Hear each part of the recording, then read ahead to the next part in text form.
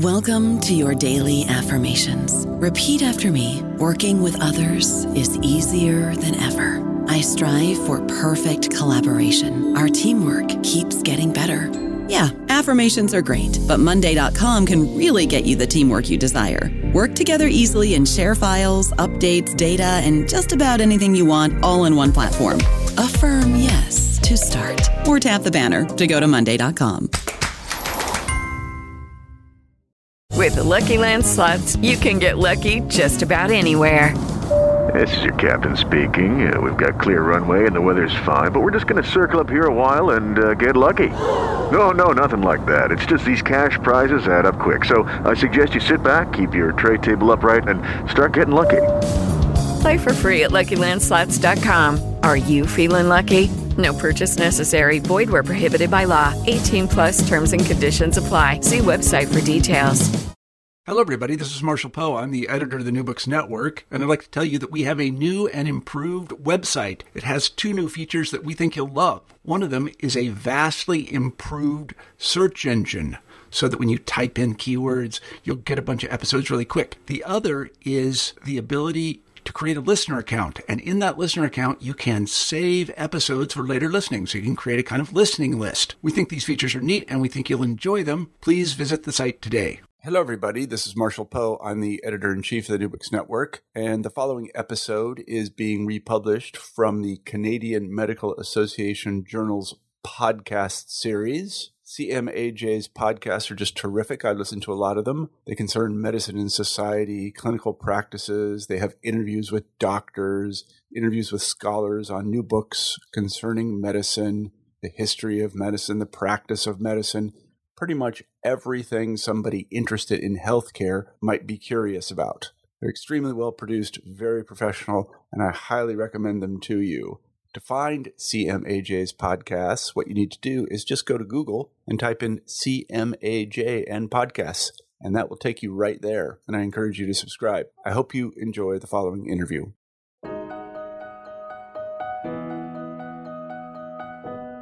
We are familiar with the power of children in marketing campaigns, especially in the context of raising funds for children's hospitals or finding cures for childhood diseases. An example of this dates back to the mid-20th century, when American medical philanthropies like the National Foundation for Infantile Paralysis and its fundraising arm, the March of Dimes, helped the rapid growth of an infrastructure for virus research. And after the Salk polio vaccine in 1955, that infrastructure was refocused on the hunt for a cancer virus and for a cancer vaccine. I'm Dr. Dorian Deschauer, Associate Editor for the Canadian Medical Association Journal. Today, I'm speaking with the author of a Medicine and Society article on the history of cancer vaccine research. The article is published in CMAJ. Dr. Robin Scheffler is a historian of biological and biomedical sciences and associate professor in the Science, Technology, and Society program at MIT in Cambridge, Massachusetts. Also, Dr. Scheffler just published a book called A Contagious Cause, The American Hunt for Cancer Viruses and the Rise of Molecular Medicine. And we're thrilled to be partnering with the New Books Network for this episode. NBN connects scholars to book authors, and it publishes current book reviews in the form of a podcast. Today's podcast interview will also be published on the New Books Network. You can check out the New Books Network by clicking on the link in this episode's description. Without any further delay, I'd like to welcome Dr. Scheffler, who's joining me from Boston. Hi, Robin. Hello, I'm happy to be here. So, Robin, can you tell our listeners a little bit about yourself and how you got interested in the story of cancer virus research? I had started to look at the general rise of molecular medicine in America in the 1950s and 1960s. And one day I was reading about the history of cancer virus research, which is a very important topic in the rise of molecular biology overall, not just molecular medicine. And I found something that I was very surprised by. I found accounts of parents writing to the National Cancer Institute in 1961 concerned that there was an outbreak of infectious leukemia in the Chicago suburb of Niles, Illinois. And I was completely blown away by this. I hadn't thought of cancer as an infectious disease, but the citizens of Niles and many other towns across the United States began to assemble against cancer as if it were an epidemic they had to control. They passed laws in order to regulate the reporting of the disease. And something I was really struck by once I started reading more about the Niles episode was that members of the public who survived the epidemic were unwilling to even be photographed with their face towards the camera for fear of being stigmatized as infectious cancer carriers. And as I read about this, it seemed totally alien to cancer, but it reminded me, of course, of the accounts of polio outbreaks that had dominated American media coverage in the 1950s. And so I was left with the paradox. Why was it that Americans were willing to talk about cancer as an infectious disease when it inspired so much fear? And I began to understand that within the frame of the 1950s and the 1960s, talking about infectious disease also contained a lot of optimism. And that was the optimism that propelled the National Cancer Institute into a leading role in the search for a cancer vaccine. And as I found out later, sort of supported the molecular discoveries that originally come into the history of cancer viruses interested in. Robin, can we go back for a second? I want to turn back to the question of Niles. Yes. You mentioned that it suddenly sort of became possible for people to imagine that a cancer virus, and not just medical experts, but actually people in the community started to think that maybe leukemia, childhood leukemia, was being caused by a cancer virus. Could you walk us through what made that framework possible in the first place? So one of the things that I had to think a great deal about as I was working on my book was this deeper association between the idea of contagious disease and the idea of cancer. And this is something that today any public health official or doctor will tell you: cancer isn't contagious in the way that we think about other contagious diseases. Doctors throughout the 20th century reminded worried patients that they worked on wards with cancer victims all the time without falling sick themselves. However, for the population at large, confronting the rise of germ theory and then the rise of cancer as public health problems, it seemed very reasonable to put the two ideas together. And by the 1940s, within this framework, the public was also beginning to digest the fact that numerous leukemia viruses were being discovered in mice and rodents and other animals. And many people felt it was only a matter of time until a leukemia virus was discovered in human beings. So you see this merger for the citizens of Niles and cancer research as a whole between this growing faith that animal models of cancer indicate there is a cancer virus for something like leukemia, along with this broad reservoir of popular belief that cancer could be a contagious disease. So where did you come up with the reservoir for the popular belief? Was this in like popular magazines, or what was the way that the average person on the street started to think about a cancer virus? Yes. So the history of medicine is often dominated by what's written in medical journals or what's said by doctors. And a large portion of the research I conducted for this book that I've just put out was trying to get a sense of how a layperson would have thought about cancer. I looked at popular magazine articles and newspaper collections that sort of carried different accounts. One of my very productive sources was digging around in the papers of cancer researchers and seeing what letters members of the public had sent them. And if you look at those archives from famous cancer virus researchers like Peyton Rouse, who gets a Nobel Prize in 1966 for the first discovery of a tumor virus in chickens, you'll see that throughout his career, for example, people write to him all the time asking very practical questions in response to reports of his work regarding whether or not they can catch cancer, as it were. They're concerned that cancer is in the soil of their homes. They're concerned that they can transmit cancer while having sex. In one case, a lawyer writes to Peyton Rouse saying, "My mother-in-law has died of a long illness," which was a euphemism for cancer, "and my wife wants to throw out the mattress because that she laid upon because she feels that cancer microbes lurk within the mattress. And this lawyer continues, I think that's absurd, and I want you to confirm to me that any microbes in the mattress would have died a long time ago. In the meantime, we're letting our maid use the mattress. And so this is really a very different portrait of cancer and contagion than you see in medicine as a whole, where everyday people were scared and fearful of the idea that cancer could be contagious. But there's also a certain element of pragmatism. And these episodes and others like them pop up again and again and again when you look at the letters written to researchers or reports of how people were reacting to cancer that appear in the popular press. I guess that sort of makes me wonder how people communicated with authorities at that time. And I can't recall, but in your book, you don't mention things like FDR and fireside chats and the like. But I'm wondering if, like, the Foundation for Infantile Paralysis, which plays a big role in your book and in the development of cancer research, if the political link between FDR as a character and the polio element and the communication with the general public plays any part at all in moving this story along.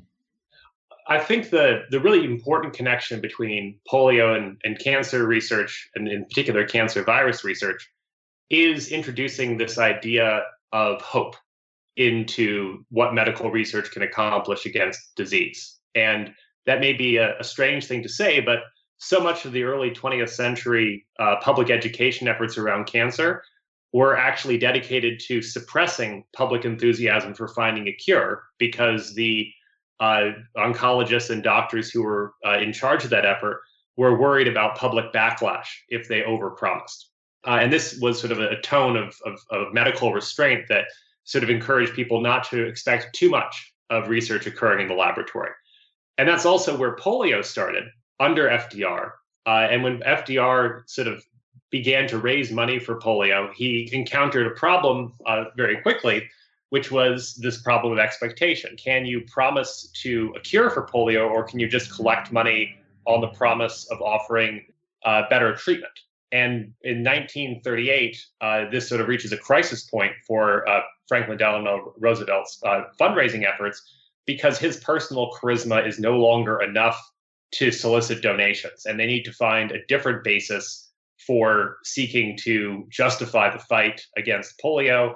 And that's when they begin to talk seriously about the idea of identifying all the strains of the polio virus and developing a vaccine. And that sort of sets in motion the campaign that leads to the Salk vaccine about 20 years later.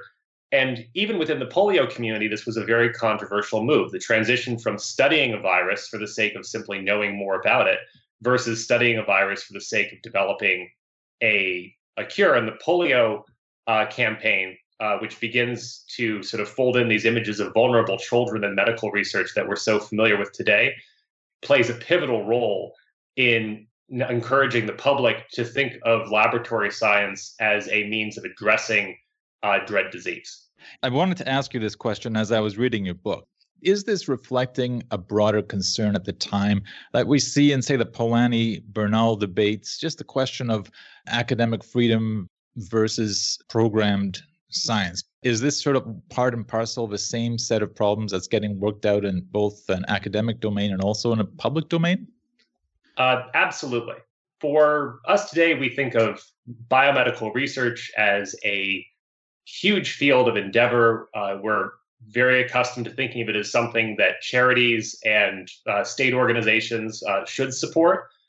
And we take it for granted that although we might provide that money, we can't necessarily try to direct that research too much. But as you alluded to with the Michael Polanyi, J.D. Bernal debates, this question of whether or not you could plan or direct science was fiercely controversial in the 1930s into the 1950s.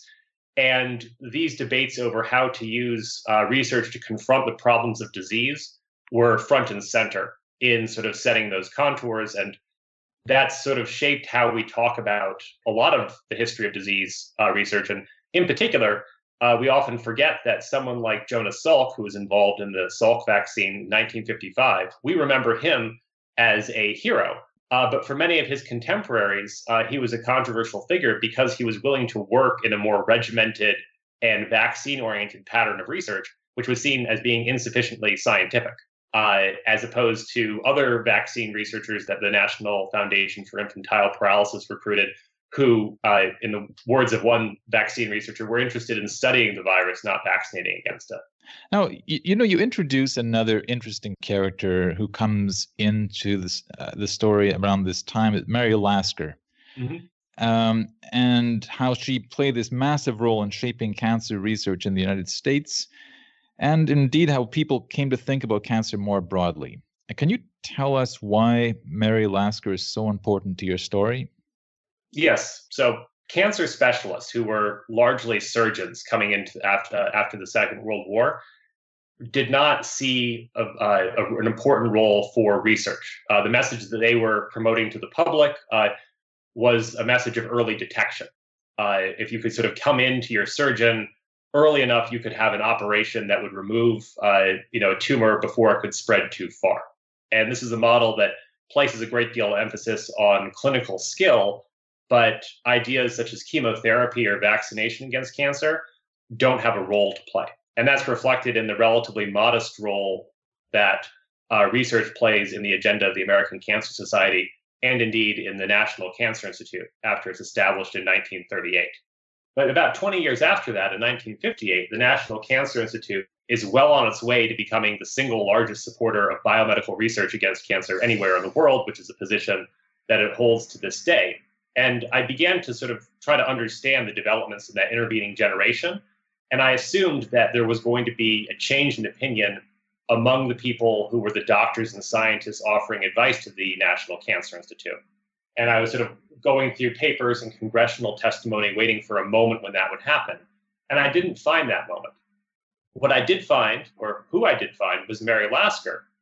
And Mary Lasker, to me, is one of these fascinating characters, not only for what she does, but for the things she reveals about the politics of health and research in the United States right after the Second World War. She was born in 1900 in Wisconsin, and she moves to New York. She gets a degree at Radcliffe, and then she studies in Oxford. She returns to New York and becomes an art dealer and a textile designer. And she meets Albert Lasker in 1940. And at this point, Mary Lasker is what I would call a New Deal liberal. She's a very enthusiastic backer of FDR. She wants to see some type of national health insurance passed in the United States. She backs access to birth control and contraception. And Albert Lasker is a moderate Republican. So they're a very political couple, even though they have different views. And Mary Lasker really dedicates her energy at first towards advocacy for national health insurance. But in 1948, that comes up short. She and the coalition that she's a member of are unable to sort of get the United States to implement national health insurance. And what I find so interesting about Mary Lasker in this moment is what she does next. Many campaigners for national health insurance continue to press the United States to sort of expand access to healthcare. But Mary Lasker is excited by a different idea that had been growing in her mind during the 1940s, which is that research could provide a way of addressing the threats posed by disease, especially cancer. And this is where a comment that her husband, Albert Lasker, makes in her recollection has an enduring effect, which is the power of government money.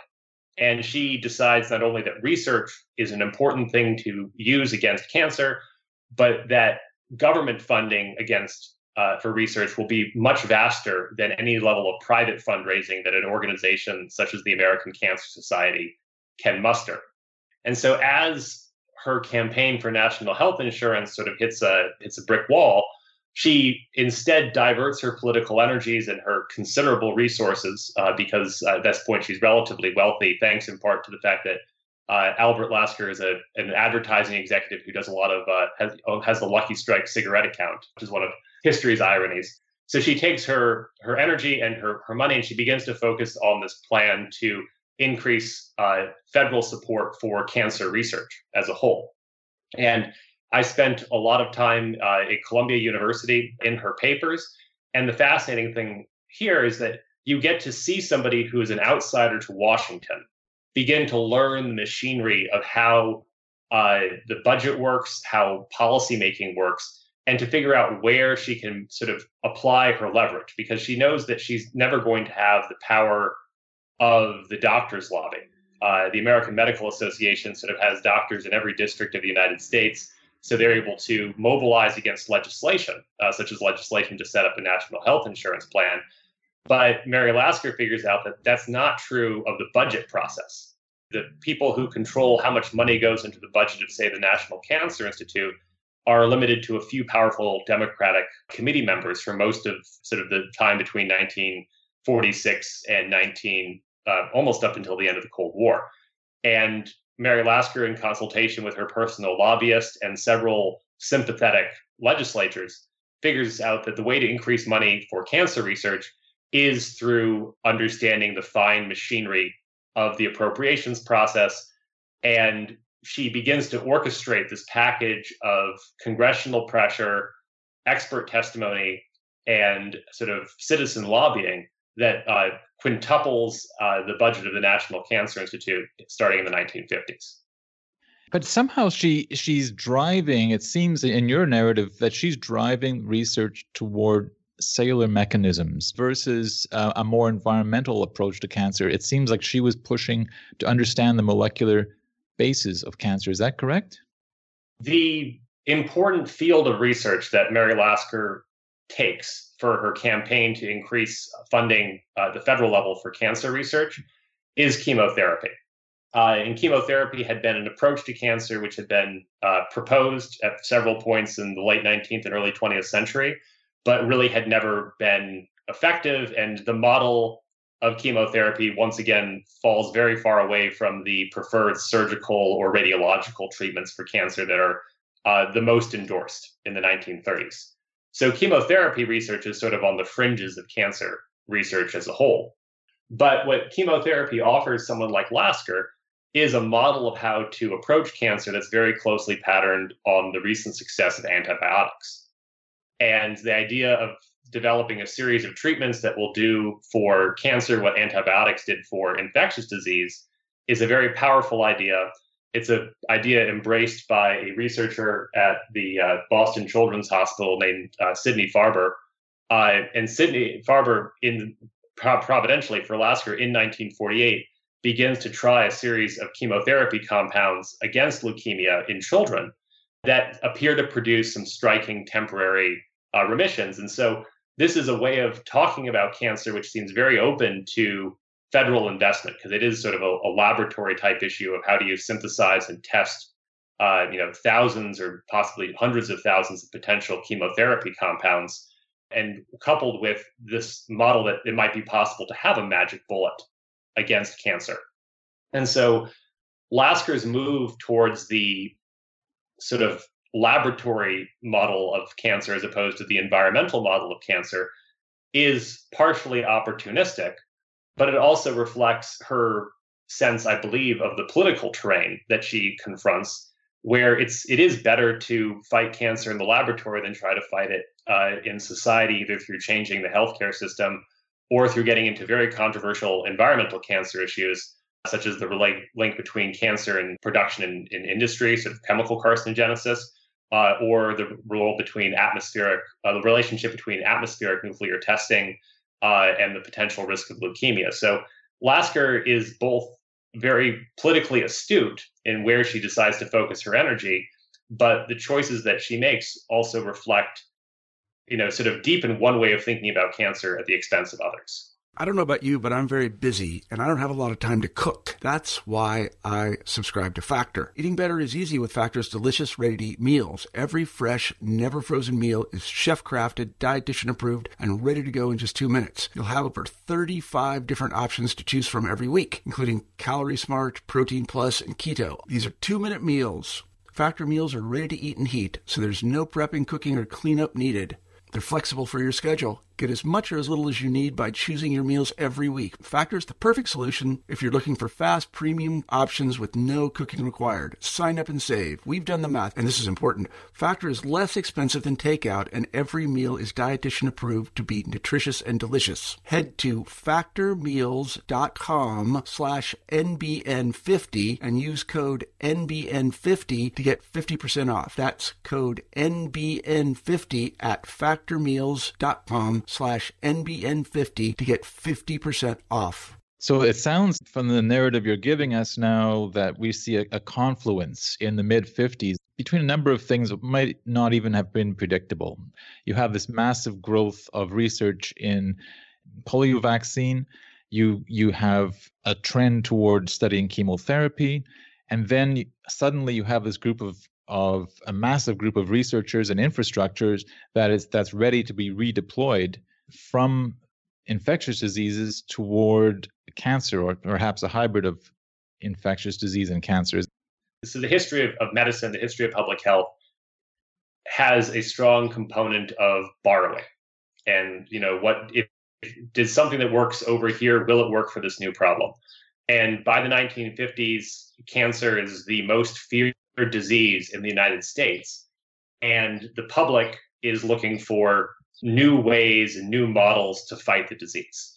And the success of campaigns against infectious disease, such as antibiotics, but also sort of vaccination, and the very famous success of the polio vaccine, is one set of models that people ask themselves, could this be applied to cancer?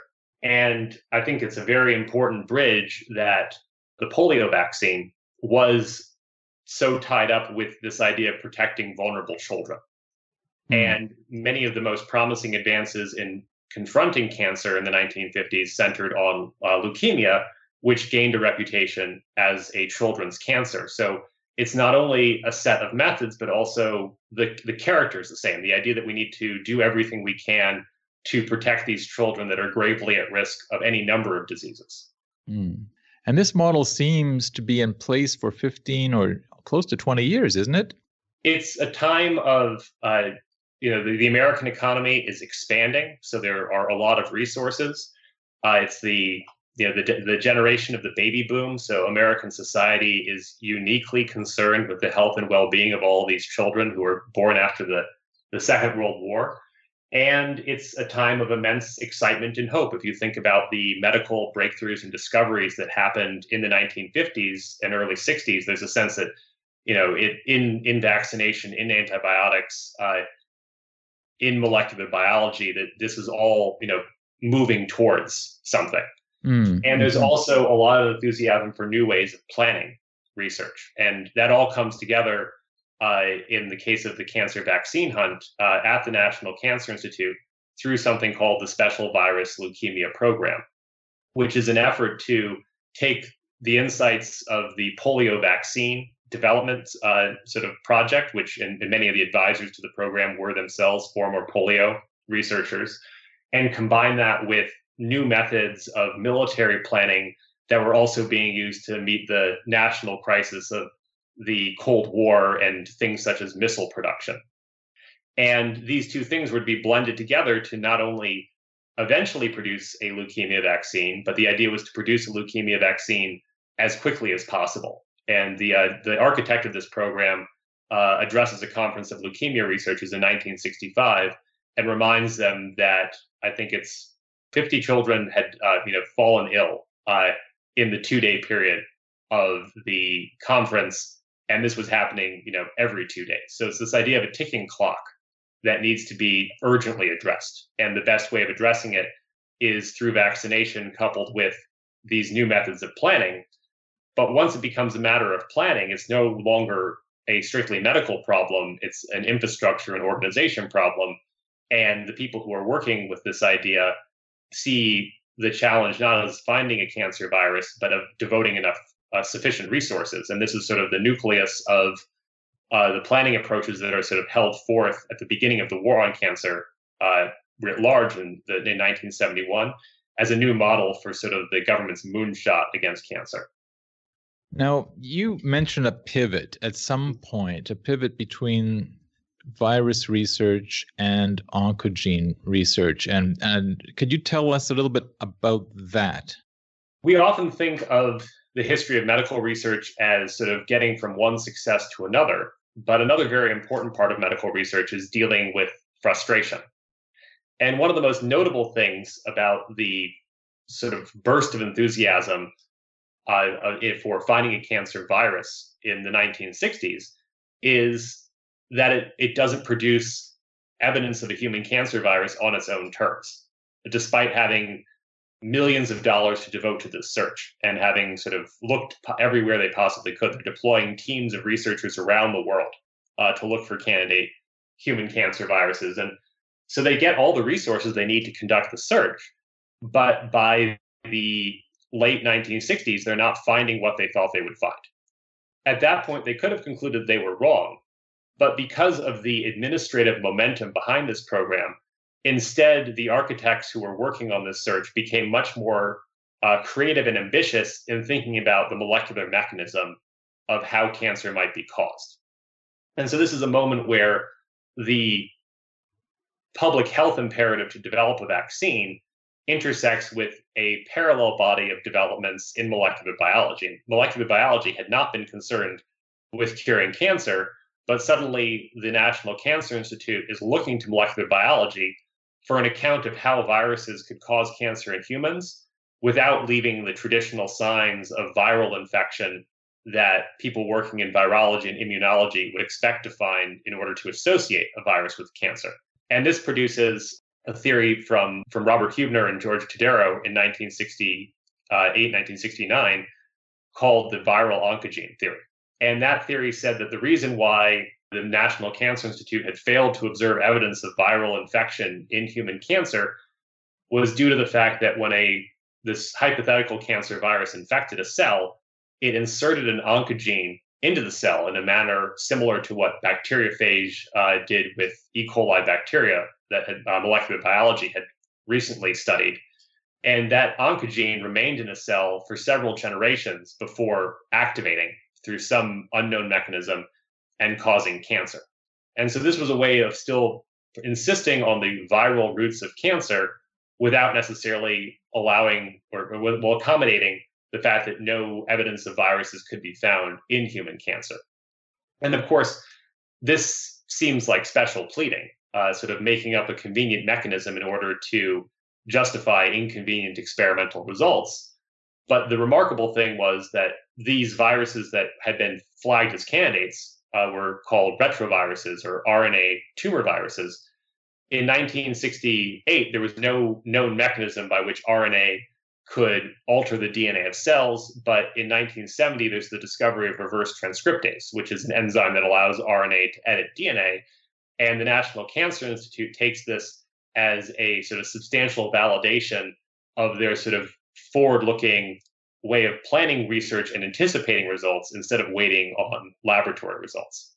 So it seems like, as you describe it, if we could go back to the hardcore, planning versus serendipity view of discovery or knowledge growth, it's really neither. It seems to be both and, in a way, both woven together. Could you tell me, how long does the war on cancer actually go on for? We still may be in it. I mean, in terms of the legacy of the war on cancer and its most aggressive push generally expires in the early 1980s. So it really lasts, the core of the war on cancer is between the end of 1971 and the beginning of 1982. But the real moment of optimism has expired by roughly 1978, when the former director of the Food and Drug Administration begins to call it a medical Vietnam. So it's really it's a very compressed moment of time in the early 1970s where there's a huge amount of optimism and a huge amount of money funneled into new ways of understanding cancer in the laboratory. And it just so happens that viral oncogenes are one of the most promising research targets for that money to follow, which is why in the 1970s you have a series of major breakthroughs in molecular biology, all closely tied to this earlier effort to find a cancer vaccine. So what happens to cancer viruses after the war on cancer? So much of this story, and what I found compelling about it, centers on these cycles of boom and bust. So the polio vaccine produces a body of researchers that flow into cancer virology and the optimism that it might be possible to develop a cancer vaccine in the 1960s and 1970s. And some of those researchers remain with cancer viruses after those viruses are sort of used to start hunting for cellular oncogenes, which are genetic agents of cancer rather than viral agents of cancer. And that's closely tied to work supported by the National Cancer Institute, carried out by J. Michael Bishop and Howard Varmus in San Francisco, in the University of California, San Francisco, in 1975 and 1976. So ironically, there's one path where a lot of these retrovirus researchers that are supported by the war on cancer go on to become the architects of a large part of our molecular genetic understanding of cancer. Another group of these researchers makes a hop to another disease. The term retrovirus may be familiar to some of your listeners.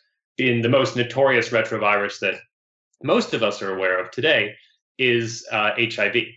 And so in the early 1980s, when people are trying to understand what AIDS is and what causes it, people have noticed that there's a very rapid convergence on understanding HIV as the cause of AIDS. And then that's coupled, of course, with a new campaign to develop antiretroviral drugs or to even develop an AIDS vaccine. And many of the characters who play a role in retrovirus research during the war on cancer then move from cancer viruses to HIV/AIDS research. And of course, the one pathway that I haven't mentioned here is an actual cancer vaccine. And today we have vaccines against the hepatitis B virus and the human papillomavirus, which taken together, if you were to vaccinate everybody in the world, you could prevent as many as 1 out of every 6 cases of cancer from occurring. So it's not a full cancer vaccine, but it's definitely a major step forward. And one of the ironies of this story is that as the war on cancer is winding down, that's the moment in which the first suggestions that there are human cancer viruses begin to emerge, but they generally deal with cancers that are outside of the frame of the United States. So that's a nice way to bring us around to a conclusion of this interview. And I'm just wondering if you have thoughts on how America's hopes for technological pathways to better health have changed over the past half century.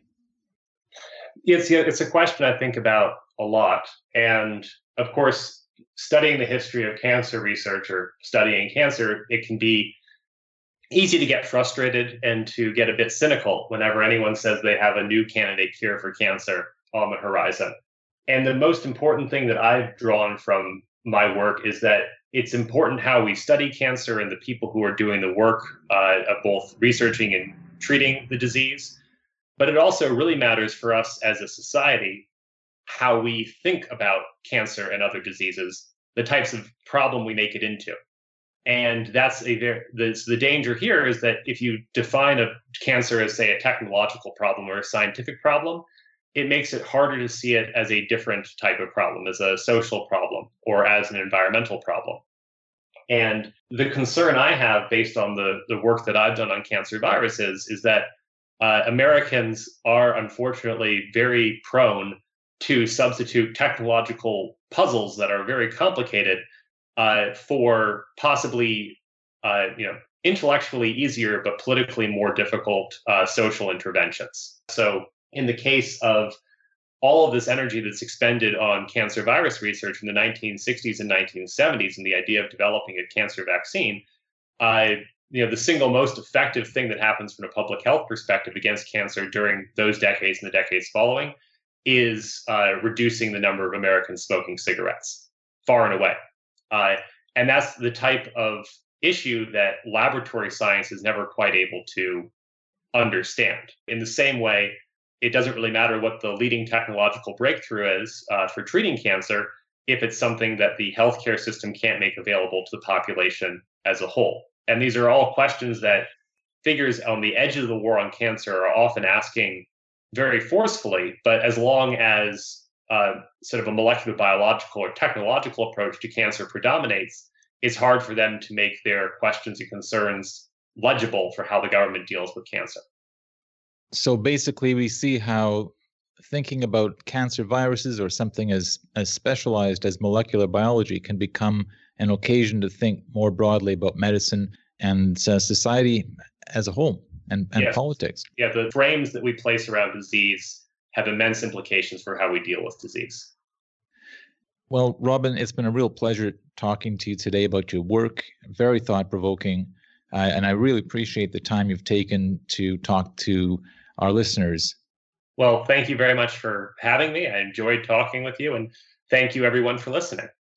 I've been speaking with Dr. Robin Scheffler, historian of biological and biomedical science and associate professor in the Science, Technology, and Society program at MIT in Cambridge, Massachusetts. His book is called A Contagious Cause: The American Hunt for Cancer Viruses and the Rise of Molecular Medicine. To read the Medicine and Society article he wrote, visit cmaj.ca. And don't forget to subscribe to CMAJ podcasts on SoundCloud or a podcast app. And let us know how we're doing by leaving a rating. And check out the New Books Network, where this podcast episode will also be published. I'm Dr. Dorian Deschauer, Associate Editor for CMAJ. Thank you for listening. With Lucky Land Slots, you can get lucky just about anywhere. Dearly beloved, we are gathered here today to... Has anyone seen the bride and groom? Sorry, we're here. We were getting lucky in the limo and we lost track of time. No, Lucky Land Casino, with cash prizes that add up quicker than a guest registry. In that case, I pronounce you lucky. Play for free at LuckyLandSlots.com. Daily bonuses are waiting. No purchase necessary. Void where prohibited by law. 18+. Terms and conditions apply. See website for details.